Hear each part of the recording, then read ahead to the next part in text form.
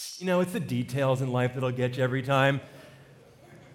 What I was saying was that those were announcements. That was really fantastic. Not one bad joke in sight, not one knock on the pencils or the cards, just class act all the way. Man, we appreciate that around here, don't we, folks? Before I forget, I do want to thank a group. So everybody you saw on stage and folks in the back of the room, they came here this Wednesday night, and they rewired this entire room, things that you can't see, will never see, but makes this whole operation work. They were here till 11 p.m., away from their families. They missed dinner after a long day of work. So let's just give them a round of applause. I mean, we forget that these things have wires attached to them, and so they just did so much work, and I'm just so appreciative of everything they've done. So thank you, guys. If it is your first time here, welcome. We are in, let me just get this right. I'm afraid I'm going to smash these. You know, it's like once you break one light on a Christmas strand, they never work again. So I don't want to break that. But we're in week 2 of this series called The Same Old Thing. It's our Christmas series. And I was talking about this idea that, well, I personally love Christmas. I love the gifts and the songs and the decorations and all that kind of a thing. But when it comes to sort of the Christmas message, so to speak, the message of Jesus and his birth, I think if we're being honest with ourselves, we've let it go a little stale. We hear it every single year. Every church in America does it. Every church in the world has done it, and we've done it for thousands of years at this point. And I think we kind of go on autopilot when it comes to this month, particularly with church and this story. We go, yeah, Mary, Jesus, manger, gifts, we get the whole thing. Let's keep moving on. Let's get to Christmas and New Year's and that kind of a thing.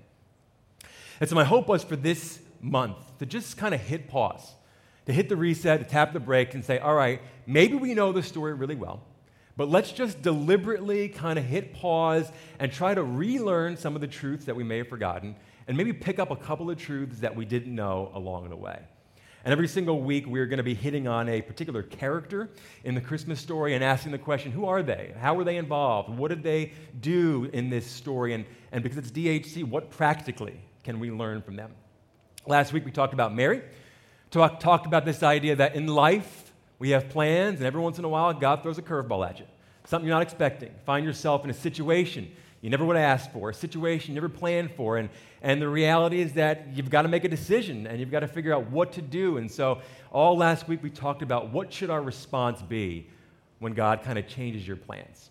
This week, I want to talk about the shepherds. Now, the shepherds are my favorite characters in this story, outside of Jesus. It's kind of one of those things you have to say, outside of Jesus, of course. But these are great characters because there's a lot going on with these guys. And there's way more going on than meets the eye.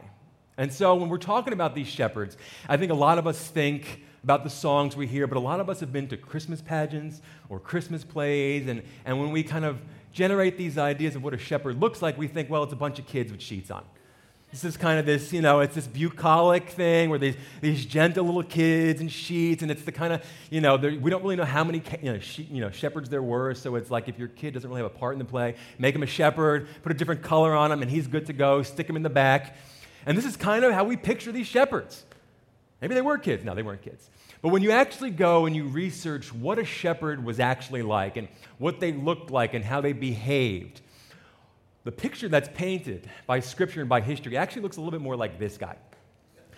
Now, I don't know if you know who this guy is. This is Tony Beets. Tony Beets is from the show Gold Rush on Discovery. Love that show. Getting a little tired now, but it's a great show. And the thing about Tony Beets and the thing about these shepherds is that they were rough characters. They were rough around the edges. These were guys who lived out in the wilderness. They really hung around with no civilized people outside of their own group, and they were dirty, and they worked hard, and they worked with their hands. And if you've seen this show, you know that Tony Beets has masterfully been able to use a curse word, basically every other word. It's really a gift that he's gotten fantastic at. I've never seen a man be able to weave a tapestry of obscenities like this man does. And I just picture, and I have no idea if the shepherds cursed, but I just like to think about the idea that the shepherds were cursing at sheep. Because I would be cursing at sheep. I mean, I don't know if you've seen them, but they're just not the smartest animals, according to what I've read. And I just picture these guys out there, and they're filthy, and they're just cursing up a storm. When you see this picture, and you look at this guy, and you realize, all right, that's what the shepherds actually looked like, yeah, I was asking myself the question, well, how did a guy like Tony Beets, okay? How did a guy like this become a central figure in the birth story of Jesus. So without further ado, let's kind of jump in and find out. This week we are in Luke chapter 2. We're going to be in and around verses 6 through 20. You can follow along in your Bibles if you want, but it's going to be up here. So just to catch you up to speed chronologically as to where this falls into place in the story. Last week, talked about Mary and how she was told she was going to have this child, Jesus. This story takes place at least 9 months later. Let's call it 9 months, because she and Joseph are now in Bethlehem, little town of Bethlehem, and she's about to have the child. So it says this, and while they were there, this is Mary and Joseph, the time came for her baby to be born. She gave birth to her firstborn son. She wrapped him snugly in strips of cloth and laid him in a manger because there was no lodging available for them. Manger, I don't know if you know this, but a manger is actually a feeding trough. It's where pigs and goats and sheep would actually eat out of. I think a lot of people don't realize that. Continues on. That night there were shepherds staying in the fields nearby, guarding their flocks of sheep. Suddenly, an angel of the Lord appeared among them, and the radiance of the Lord's glory surrounded them. They were terrified. So last week we talked about this idea that Mary was also terrified. Often we see people in the Bible, when they meet up with angels, they are terrified. And because we've heard this story so many times, it's become the same old thing, we forget, as we did last week, that they are involved with something supernatural.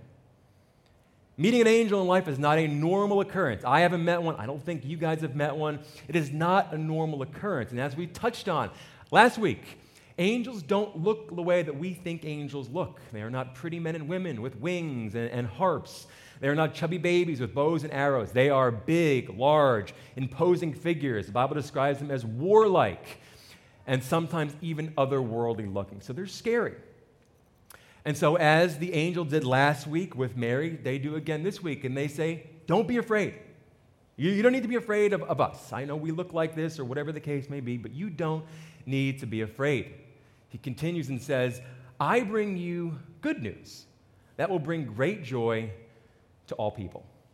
So I think the other reason that the shepherds were afraid, other than the fact that the angels appeared out of nowhere, is that the shepherds were the kind of guys, and maybe you're like this in your own life, they're the kind of guys that would say something along the lines of, if I step into a church, the roof is going to collapse.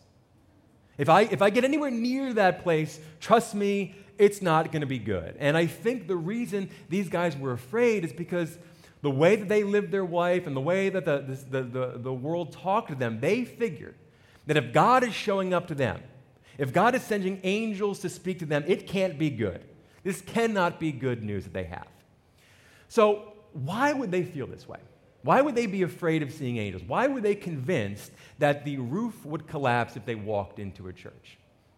So the first thing you have to understand is that when we're talking about these shepherds, they were what is known as being spiritually unclean. So back at this time, for the Jewish people during this time, they would live in essentially two states. You could be clean or you could be unclean. And if you obeyed by all the rules and all the regulations, all the things that you read in the Old Testament, if you ate the proper food, if you skipped the improper food, if you had the right job, if you hung around with the right people, if you avoided certain people, if you did all the things that were expected of you, and you did it right, and you did it perfectly, you were clean. And you were found to be worthy of God. But if you couldn't do all the rules, if you couldn't do X, Y, and Z, or A, B, C, D, E, F, G, all those things, if you couldn't accomplish those things, then you were said to be unclean. And because the shepherds worked with animals, because the shepherds were dirty, because they were around dead carcasses, I guess carcasses are always dead. If you're around carcasses, okay, if you were around manure, you were considered to be unclean and not worthy of God. And so because they were unclean, a couple of things couldn't happen. Number one, they couldn't go to the temple. They couldn't go to church. They weren't allowed to actually even walk in the doors because of the spiritual state they were in. And because you couldn't go to the temple, they couldn't partake in a sacrifice. So the chief priest in that temple, he would sacrifice a lamb. There would be the shedding of blood for the sins. And if you went to the temple and you were there for that ceremony, you were forgiven of your sins. But because these guys were out there and they were dirty, they couldn't go in. So they never had their sins forgiven. Because they couldn't go to the temple, they couldn't read the scripture. They didn't have their own Bible. They didn't have their Old Testament. They couldn't read these things. So they really had no clue what was going on. They couldn't participate in holy days, like we have Christmas and Easter. They had a bunch of things that they really couldn't participate in at all. And lastly, because they were unclean, they really had no relationship with God whatsoever. In their minds, they just felt like God didn't even know their name. Furthermore, what I learned is that they actually had no civil rights. They couldn't testify in court, and they were considered to be thieves. Generally, they had a lot of suspicion around these guys, the shepherds, and they thought they're thieves. Jewish law actually stated that no one should feel obligated to rescue a shepherd who has fallen into a pit. My first reaction when I read this was, how many pits are around that people are just kind of falling into them? That, you know what I mean? I was like, and so this is happening so frequently that they said, hey, we're going to get this one on the books. Listen, a shepherd, do not pick that guy out. It's not going to end well for you. Just avoid it altogether. Now, I did find something positive about the shepherds, because there was a couple of good things about them. So apparently in the job of a shepherd, there's a lot of downtime. I don't know if you have downtime in your own work, but because they had a lot of downtime, they would become excellent musicians. Apparently many of them would take up playing the flute, okay? They were excellent flautists or flutists, whatever the case may be, and so they were fantastic at it. And I was thinking about this. This really should make you feel better for watching Netflix at work, because you know you do. We all watch Netflix with the downtime. If you don't know who this guy is, by the way, maybe you do, just do yourself a favor. As soon as church is done, go on YouTube and just Google weird flute guy. And it will change your life. I'm telling you, it is so good. You just have to go and watch this. So the angels, they show up to these guys who are, practicing their flutes, and they say, I bring you good news that will bring great joy to all people. The Savior, yes, the Messiah, the Lord, has been born today in Bethlehem, the city of David. It goes on. And you will recognize him by this sign. You will find a baby wrapped snugly in strips of cloth, lying in a manger. So you think about these guys. You think you got a picture of Tony Beats in your head. They're unclean. They're on the outskirts of society. And it just, you think about the fact that God has really what amounts to being the most important announcement the world has ever heard. That the Savior has arrived, that God himself is being born into this world, that he's taking on flesh, and you think he's making this announcement to these guys. It doesn't make sense. It doesn't make sense that God would go to these men who were unclean, who couldn't go to church, who really had no relationship with God whatsoever, that he's bringing this most important announcement to them. You would think, well, logically, wouldn't it make more sense if you went to, I don't know, the chief priests, sort of the guys in charge, or maybe the king, or even the rich and powerful people who got this news could share it and really make an impact in society. Wouldn't that make more sense? So I think God knows we would ask these questions, and he says, if you think that's confusing, let me just up the ante here for a second, because he's like, I'm not done with this announcement yet. It says, at once, the angel, that one angel, was joined by a huge angelic choir singing God's praises, glory to God in the heavenly heights, peace to all men and women on earth who please him. And there's some discussion about whether or not these angels actually sing or we're just talking. But whatever the case may be, I just think it's so fascinating that these men who were essentially abandoned by society, abandoned by religion, are getting the greatest show that the world has ever seen. And as I was looking at this week, I go, this is just so out of the norm. This is so out of the ordinary. There's got to be something going on here. God has to be teaching us something in this moment. And so what we have to tackle today is to answer the question, why start Jesus' story with the shepherd? Why begin this whole thing with these men, these dirty men who were out there, who've been put out to pasture, so to speak? So there's a couple of reasons. The first reason is that I believe that God wanted to let us know that the message of Jesus is for everyone. It's actually for every single person. What he's saying in this is that it doesn't matter who you are, what's going on in your life, what issues have been going on, the ups and the downs you've had. It doesn't matter what society says about you, what you've said about yourself, what your local church or temple or maybe even mosque has said about who you are, the things that you've done. He's saying that God is for you. Jesus is for you. And this is a banner that Jesus would wave his entire life. This is something that Jesus would proclaim his entire life on this earth. In fact, one day in Jesus' life, he walks into the temple. And in the audience were a bunch of religious leaders. There were rabbis. There were these men called Pharisees who were part of the religious elite. And Jesus walks up to the front of the room. And he opens up the Bible, and he opens up to Isaiah, someone in the Old Testament. And he reads this to the men. And he says, "The Spirit of the Lord is upon me, for he has anointed me to bring good news to the poor. He has sent me to proclaim that captives will be released, that the blind will see, that the oppressed will be set free, and that the time of the Lord's favor has come." And it says that he shut the book. And he looks up at these guys in the audience who are just watching him read this. And he says to them, "The scripture you've just heard has been fulfilled this very day." It's kind of like a mic drop. And the crowd went wild, and not in a good way. They wanted to kill Jesus for what he just said, but all he was saying here, and all he was reading, is that he was just echoing the very message that God said from the very first Christmas night. And it's this: you're not too low, too insignificant, or too forgotten for God to know you and for God to love you. And that was the message of Jesus his entire life.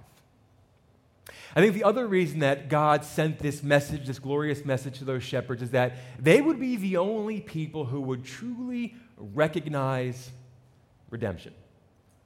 Let me explain what I mean here. So, logic would tell you, as we discussed in the beginning, logic would tell you that a message of such importance, the coming of a king, the King of Kings, God himself, one would think that you should bring this message to a king.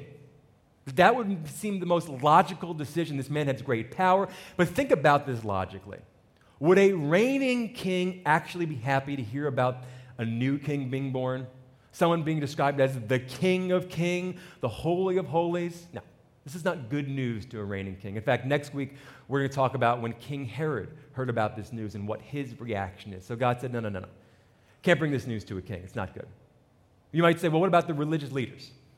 These people who studied the scripture, these people who knew what a Messiah would be. Wouldn't it really make sense to bring this to the men who are running the temple, the men who really understand the things of God?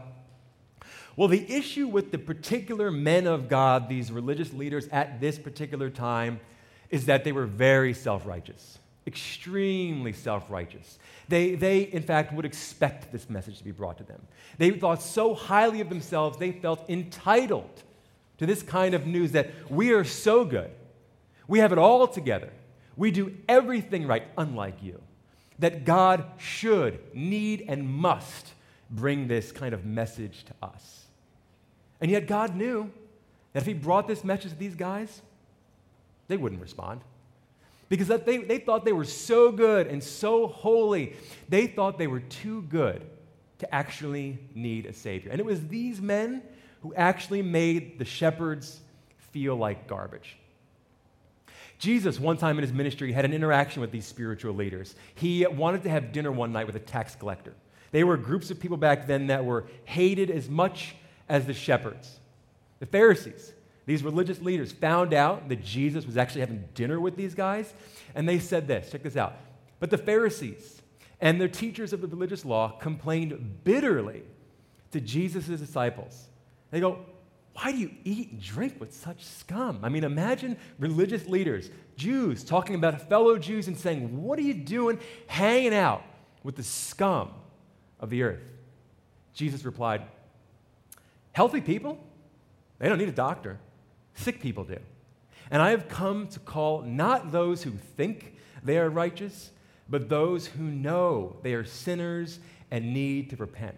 So what Jesus is saying here is he goes, guys, listen, every single one of you, every single person on this earth is sick.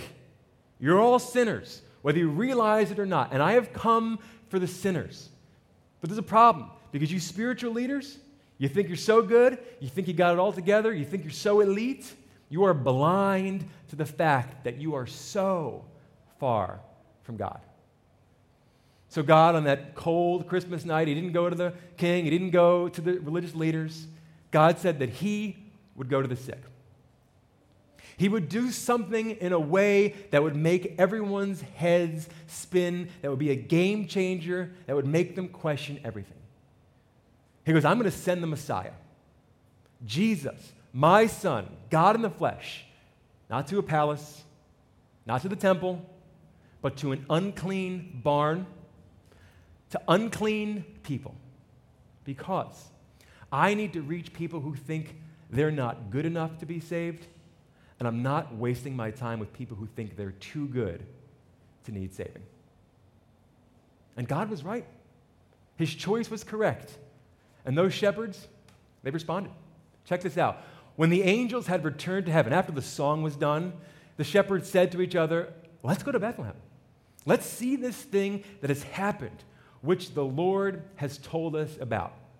They wasted no time. They hurried to the village and they found Mary and Joseph. Because in that moment, when God left them, they knew something special happened.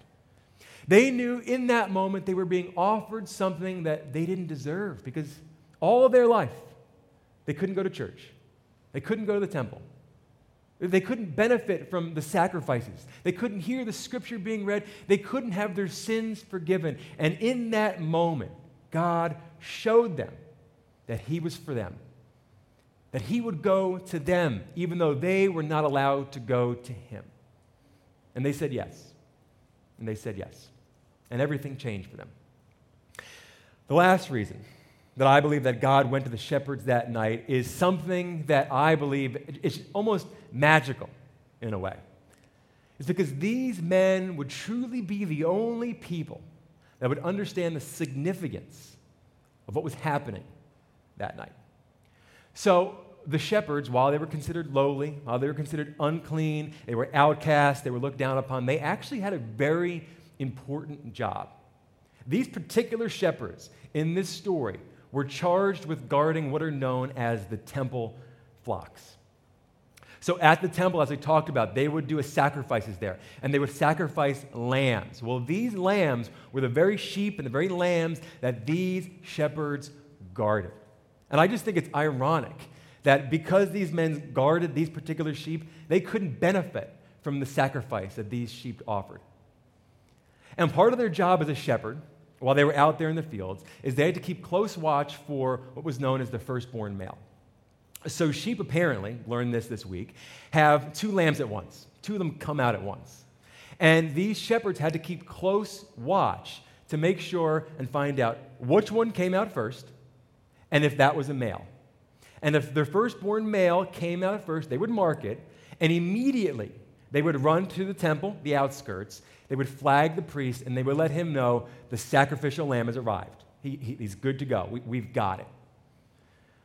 And I was just reading this, and I was thinking to myself, it's amazing the way that God weaves these stories together in the Bible, because I heard this and I thought, isn't it poetic?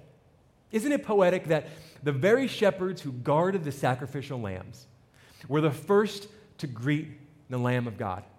That they knew that night when they got this news, when they ran to that stable and they saw Jesus, they knew that something has changed. They knew that the era of sacrificing what ended up being animals, imperfect sacrifices, was now coming to a close. Because Jesus is here.